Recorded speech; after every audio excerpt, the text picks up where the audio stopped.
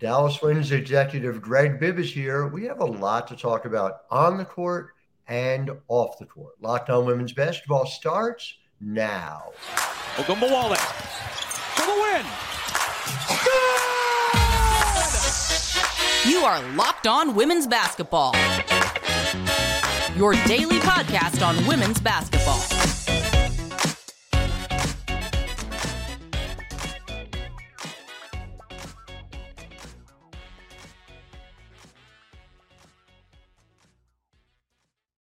Well, hi, everyone, and happy Tuesday to you. I'm your host, Howard Magdahl. I want to thank you for making Locked On Women's Basketball your first listen every day. And we have been killing it all summer long. You guys have been showing up for us, over 100,000 listeners each month, all season long. We are on pace to break our July mark here in August. Thank you for making us a critical part of your everyday. And of course, it's not just me. It is the incredible team over at thenexthoops.com, where we have over 100 reported pieces on women's basketball every single month, a reporter in all 12 WNBA markets. Subscribe, $9 a month, $72 a year. Support the work that's being done there, thenexthoops.com.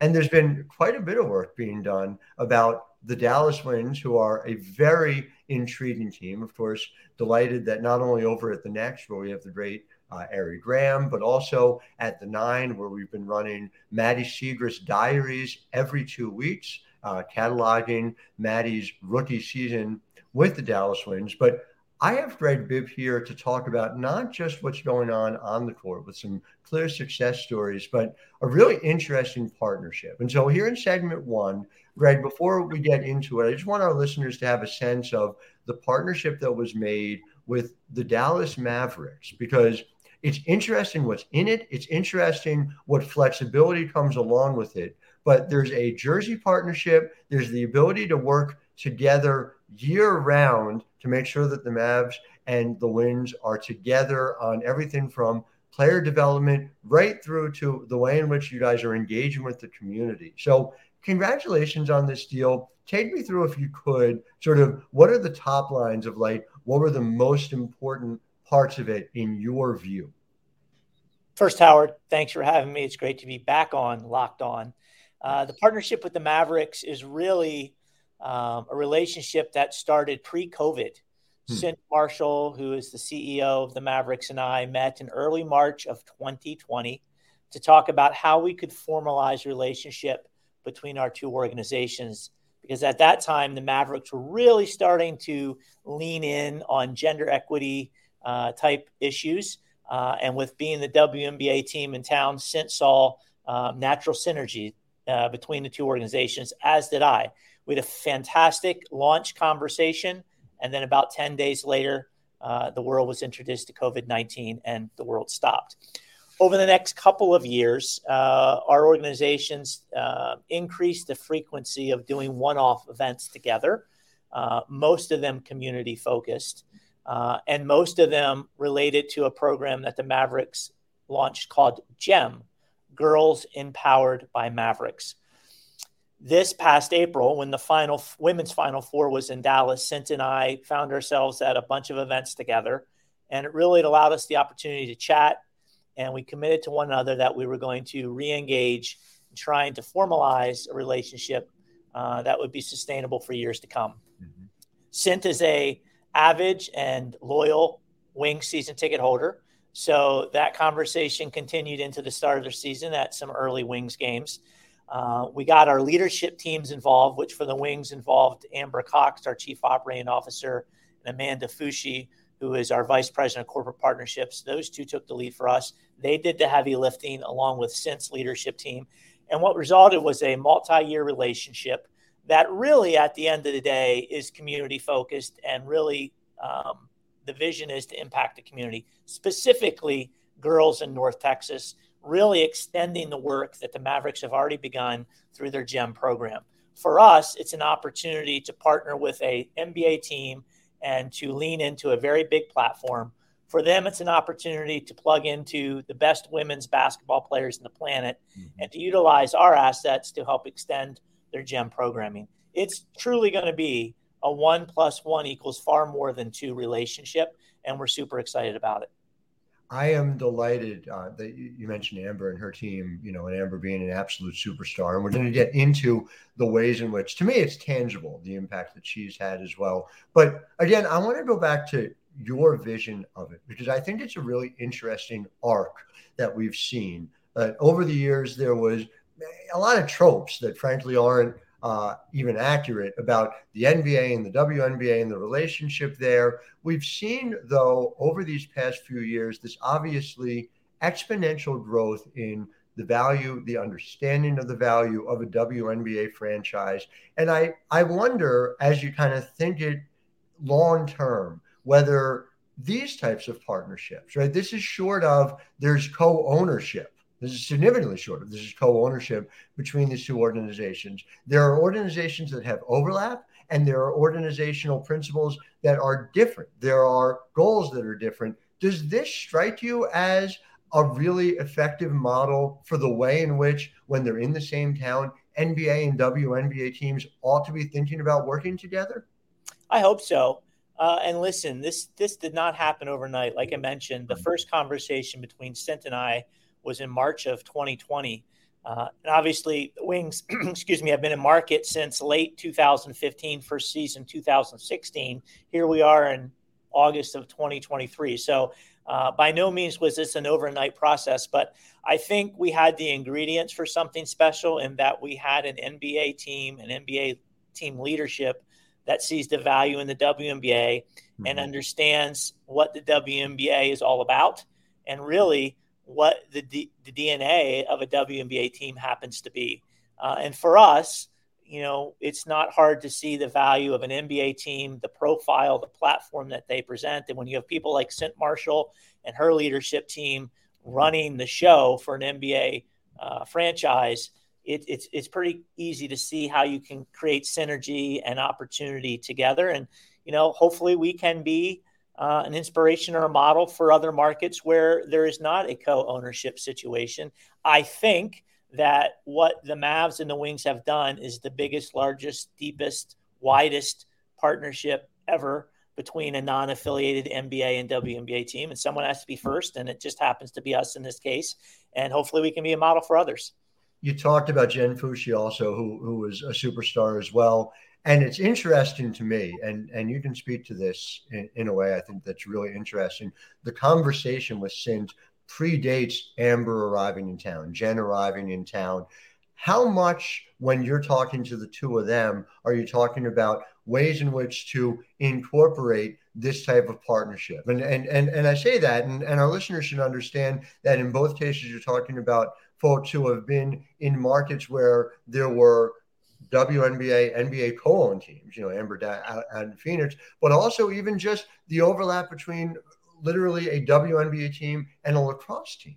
To be able to have that specific level of expertise. I'm just wondering how that all came together.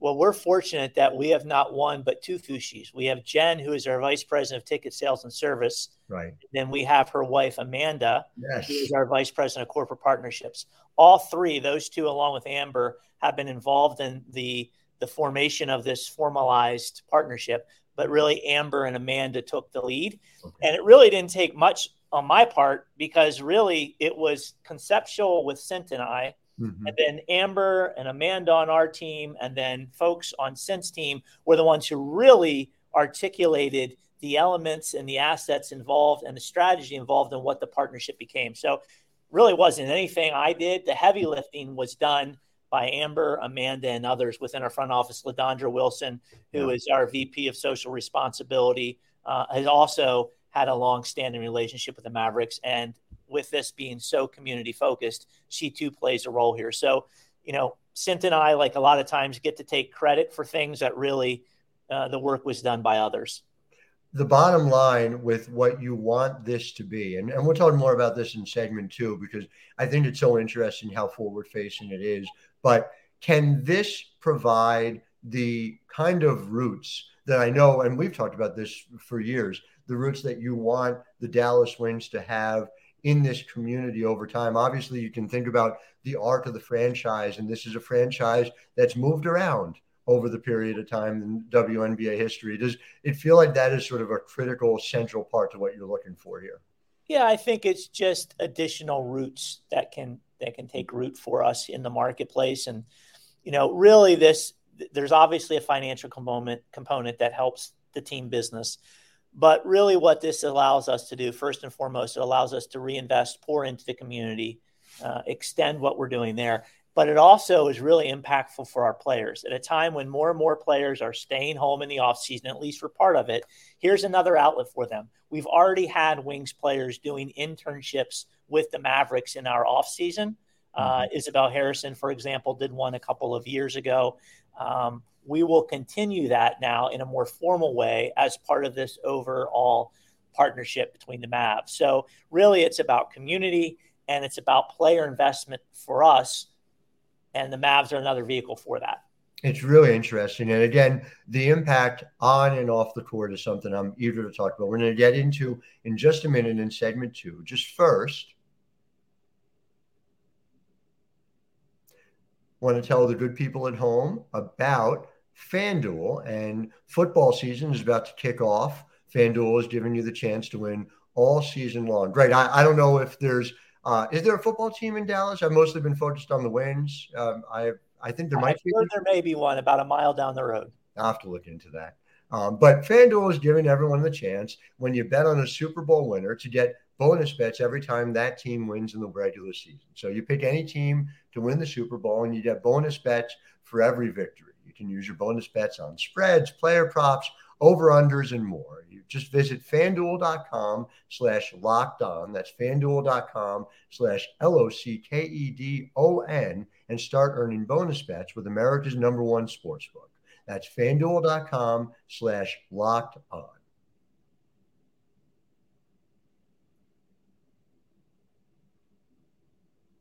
So when we think about Dallas on and off the court, to me, they go hand in hand. And so I just want to, throw out some numbers for us as a sense, to kind of frame where we are. Season 1, you guys averaged 5,297 fans per game in 2016.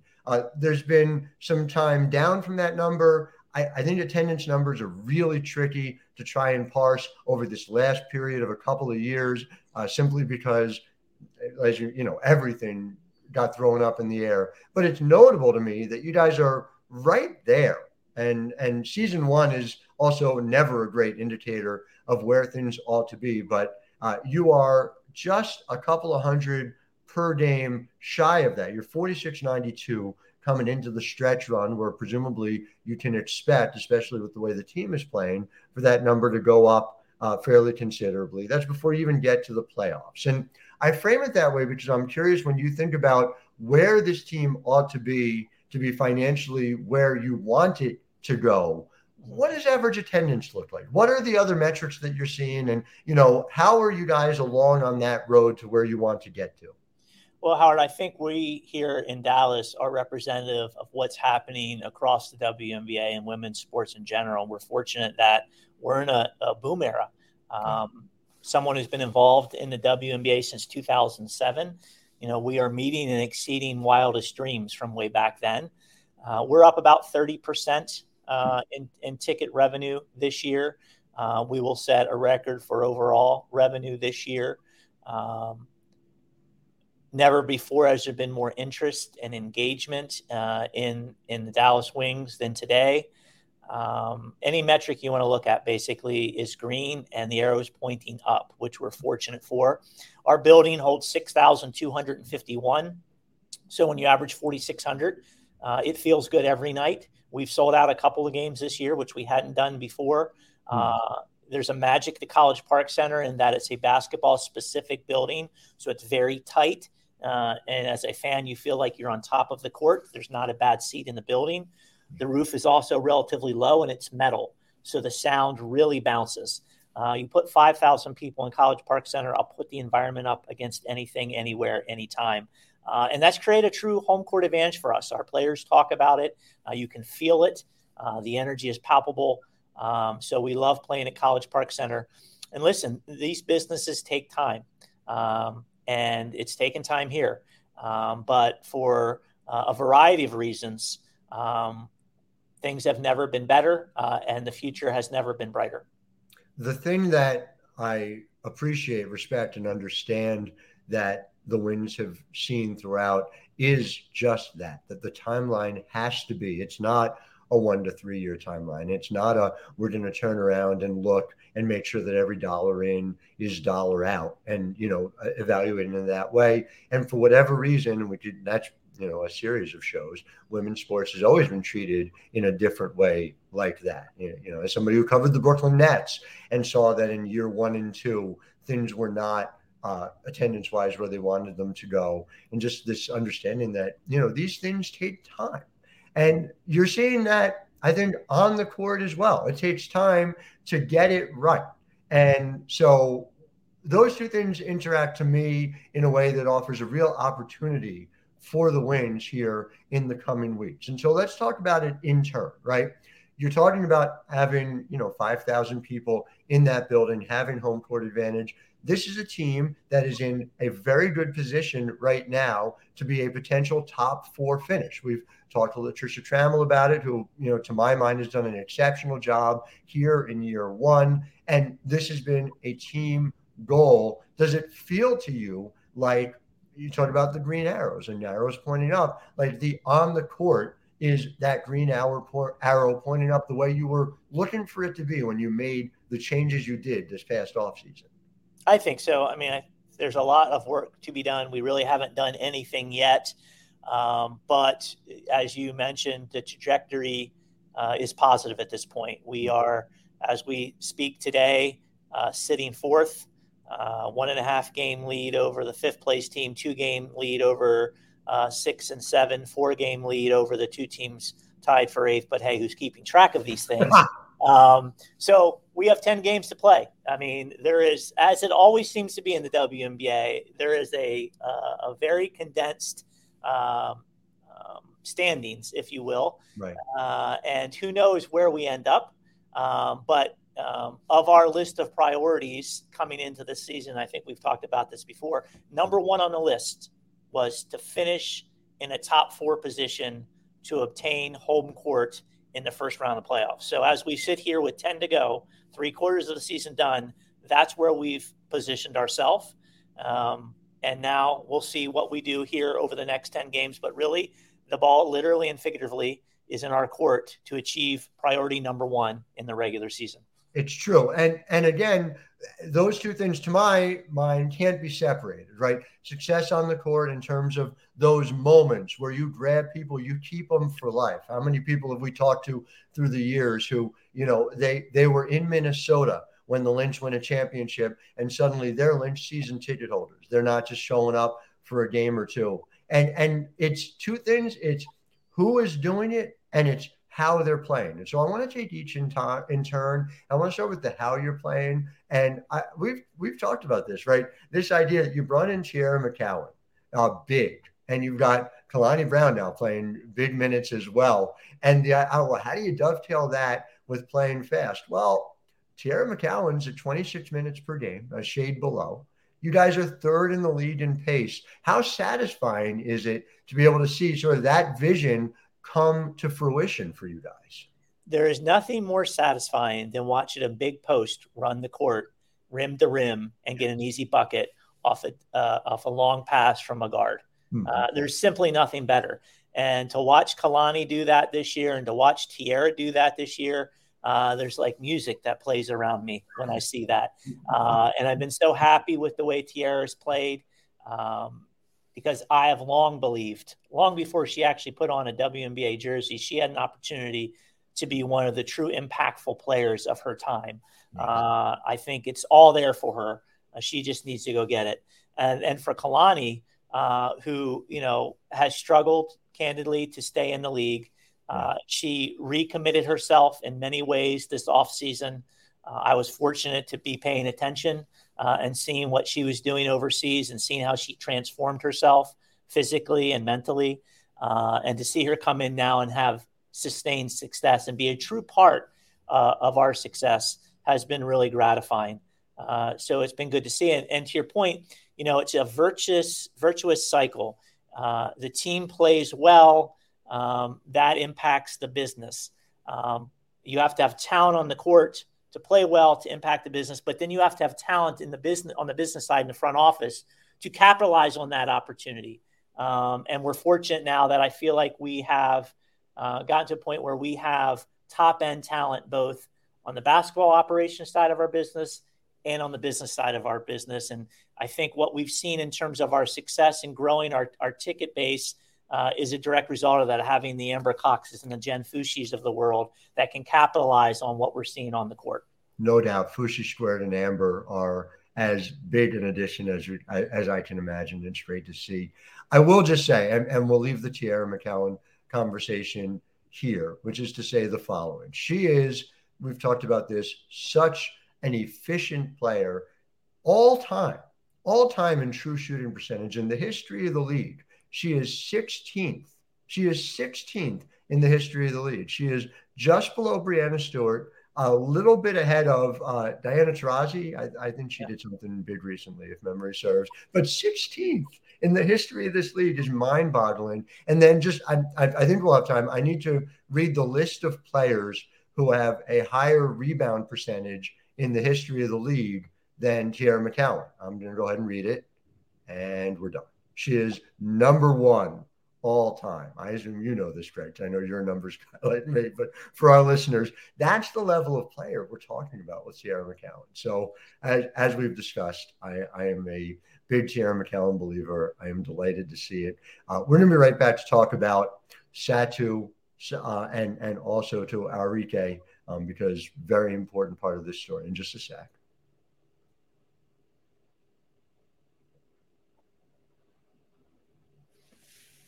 So let's talk Satu first, because I'm not sure there's a more important development, forget Dallas, a more important development in the league than seeing that Satu has become a, whatever number you want to put on it, a top 10 player, a top 5 player. She's in my MVP ballot conversation that I'm having with myself every day as I'm trying to figure it out. And so from that perspective, I know health is one, right? Health is number one. And maybe that's everything. But what else are you seeing? And how does it connect with your player development program that has allowed her to become this caliber of player? The talent we always knew was there, but are now seeing it unlocked. So as our public address announcer says during player introductions every night at College Park Center, the 6'4" unicorn. I just think that's a great line. But, I think health and confidence are tied together. It's hard to have confidence if you're not healthy because it's hard to play to your ability if you're not healthy. And she has had, up until this season, a tremendous run of misfortune in terms of her health and just couldn't get sustained health. This is the best league in the world, right? Bar none. There's 144 jobs, the best 144 on the planet, a little less than that, actually, if you look at rosters. So the talent is so condensed and so high level that everyone has to be at their very best or they're not going to be able to perform. And she just hasn't been healthy. This year, she changed up her process around what is our off season and what is her overseas season, i.e. took some time off. And I think that allowed her to get healthy and stay healthy. And she came into camp this year 100%. And she came into camp basically on time and had a full training camp to ramp up. So that's number one, health, and tied to health. Number 1A is confidence, and she is playing at a different level. And then I think coaching. I think Latricia has been a really good fit for her. I think Latricia has kind of taken the reins off and allowed Satu to play more freely, which is really leaning into Satu's strengths because of her versatility and her ability to do so many different things in so many different ways on the court. So I think there are a lot of reasons, but I think health, confidence, and coaching probably are the three main reasons that, in my mind, she is the most improved player in the league without question. And I think she's an all WNBA player under consideration for sure as well. Absolutely.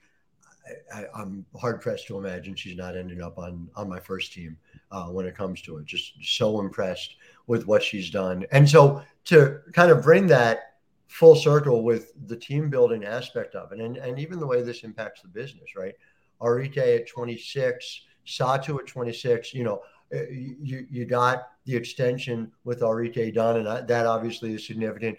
Satu, I would presume, is kind of job one for you guys this coming off season. Would that be fair to say? I think that's fair to say. And so you think about that team all together with Tierra in her age 26 season, and suddenly we're talking about the thing that you and I have talked about, frankly, on previous programs here, right? The success cycle, and you've now got this core in their prime seasons to go along with Natasha Howard, a little bit older, but providing that kind of veteran leadership. And I know from talking to your players that Tosh is such a big presence for them day to day. Does it feel as if, and that's a whole other conversation where the stops and starts and the reasons why, but does it feel as if you've got this team where you wanted it to go ahead of obviously a season ahead where you're going to also be incorporating some rookies, even some who haven't even yet to play this year, and Lou Lopez-Seneschal, for instance? Yeah, so success is never a straight line, and it takes time. We've talked about this multiple times in the past. Yeah. I made a decision 4 years ago that we were going to basically start from ground zero and rebuild. And it was going to be done largely through draft assets. And that just, there's no quick fix. There's no end around through that process. And there's pain to be endured. And we certainly have endured the pain. But yes, I think now the window is opened for us. We still haven't done anything. We sit here today, 2 games over 500 in 4th place. So that's great. Those are high water marks for us.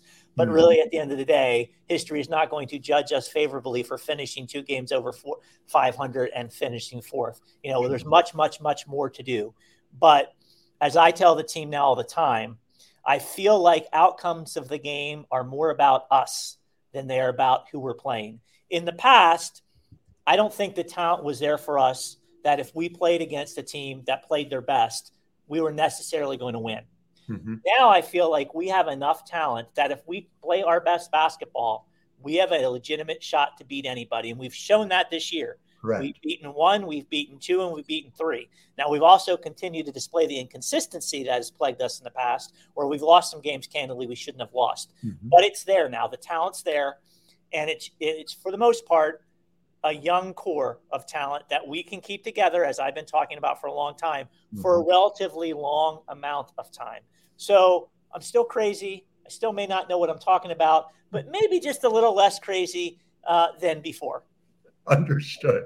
And again, that 1, 2, 3, the fact that you guys win that, you see it so much of the time in scouting circles, right? Before somebody has it as a skill, you're seeing, oh, well, they flash the ability to have that skill. Do you feel like you have flashed what will be your expectation, let's say even going into 2024 of, all right, the consistency is the next level, or do you feel like this is something you expect to see by the playoffs? Yeah, the hope is that the time is now. I mean, the WNBA is so much about health when you hit the playoffs and who's playing well. So we have 10 games to stay healthy and to really get back to how we were playing, last month. And I think we're going to be on the right track by the time we get to the, beginning of September. But the good news is there's still upside, not only upside with what we're putting out on a roster on the court today, but upside in terms of assets. And you referenced, the fact that Lou Lopez-Seneschal hasn't played yet. And we've been deliberate in making sure we're patient with her, getting her 100%. And whether that's this year or next year, when she steps on the court in a game that counts, she's 100%. Because she is, for my money, still one of the best pure shooters in the game, and we haven't had her take a shot yet. Stephanie Suarez, we traded for the number 4 overall pick in the draft.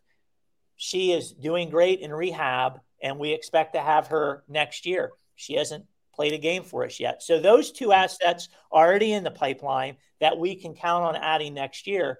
But we also, it wouldn't be a draft without having some draft assets heading into next year.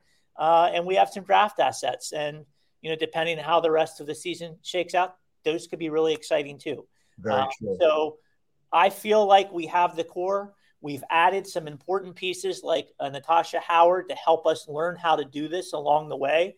Crystal Dangerfield as well. And then obviously Latricia has been a difference maker. But we have more, more arrows in the quiver, if you will, that we'll be able to lean into heading into next year and beyond. Not to mention, of course, we have to talk about Poughkeepsie's own Maddie Siegrist and the fact that she is shooting 60, 50, 100 over the last 6 games. Well, again, not to get too far into the weeds on numbers, but take a look at her player efficiency rating and where that is. And one of the hallmarks of Maddie and what really sold me on her during her college career, and now we're really getting into the weeds, but her assist to turnover percentage. Take a look at that number and where she ranks in the WNBA right now. So granted, small sample sizes, and there's been some phenomenal rookie play around the league this year that deservedly gets all the hype and all the attention and all the headlines because there's some great young players. But I'm still betting on Maddie Siegrist becoming an impact player in this league, and nothing I've seen this year has changed my mind. It's a crazy number, 6.9% as a turnover percentage, as a rookie, as you're making decisions in a league that's sped up. So, yes, we are, as you know, both believers in Maddie Siegrist's future. And again, even just to tie it to what Latricia Trammell does, the fact that Maddie was not playing a lot early and she had her bought in and had her going. And I know part of that's Maddie's makeup, but part of that is a coach making sure everyone is bought in. It's really significant. And it's something that I think speaks volumes about who Coach Trammell is as well. So very interested to see what is ahead. Greg, always great to chat with you, and thank you on behalf of our listeners. To our listeners, make sure you're back with us tomorrow. Lexi Hull is going to be joining us from the Indiana Fever, who's having a breakthrough season. It's good to see that. Great to catch up with Lexi. Until then, I am Howard Megdal, wishing all of you a wonderful Tuesday. Ogunbowale for the win. You are Locked On Women's Basketball, your daily podcast on women's basketball.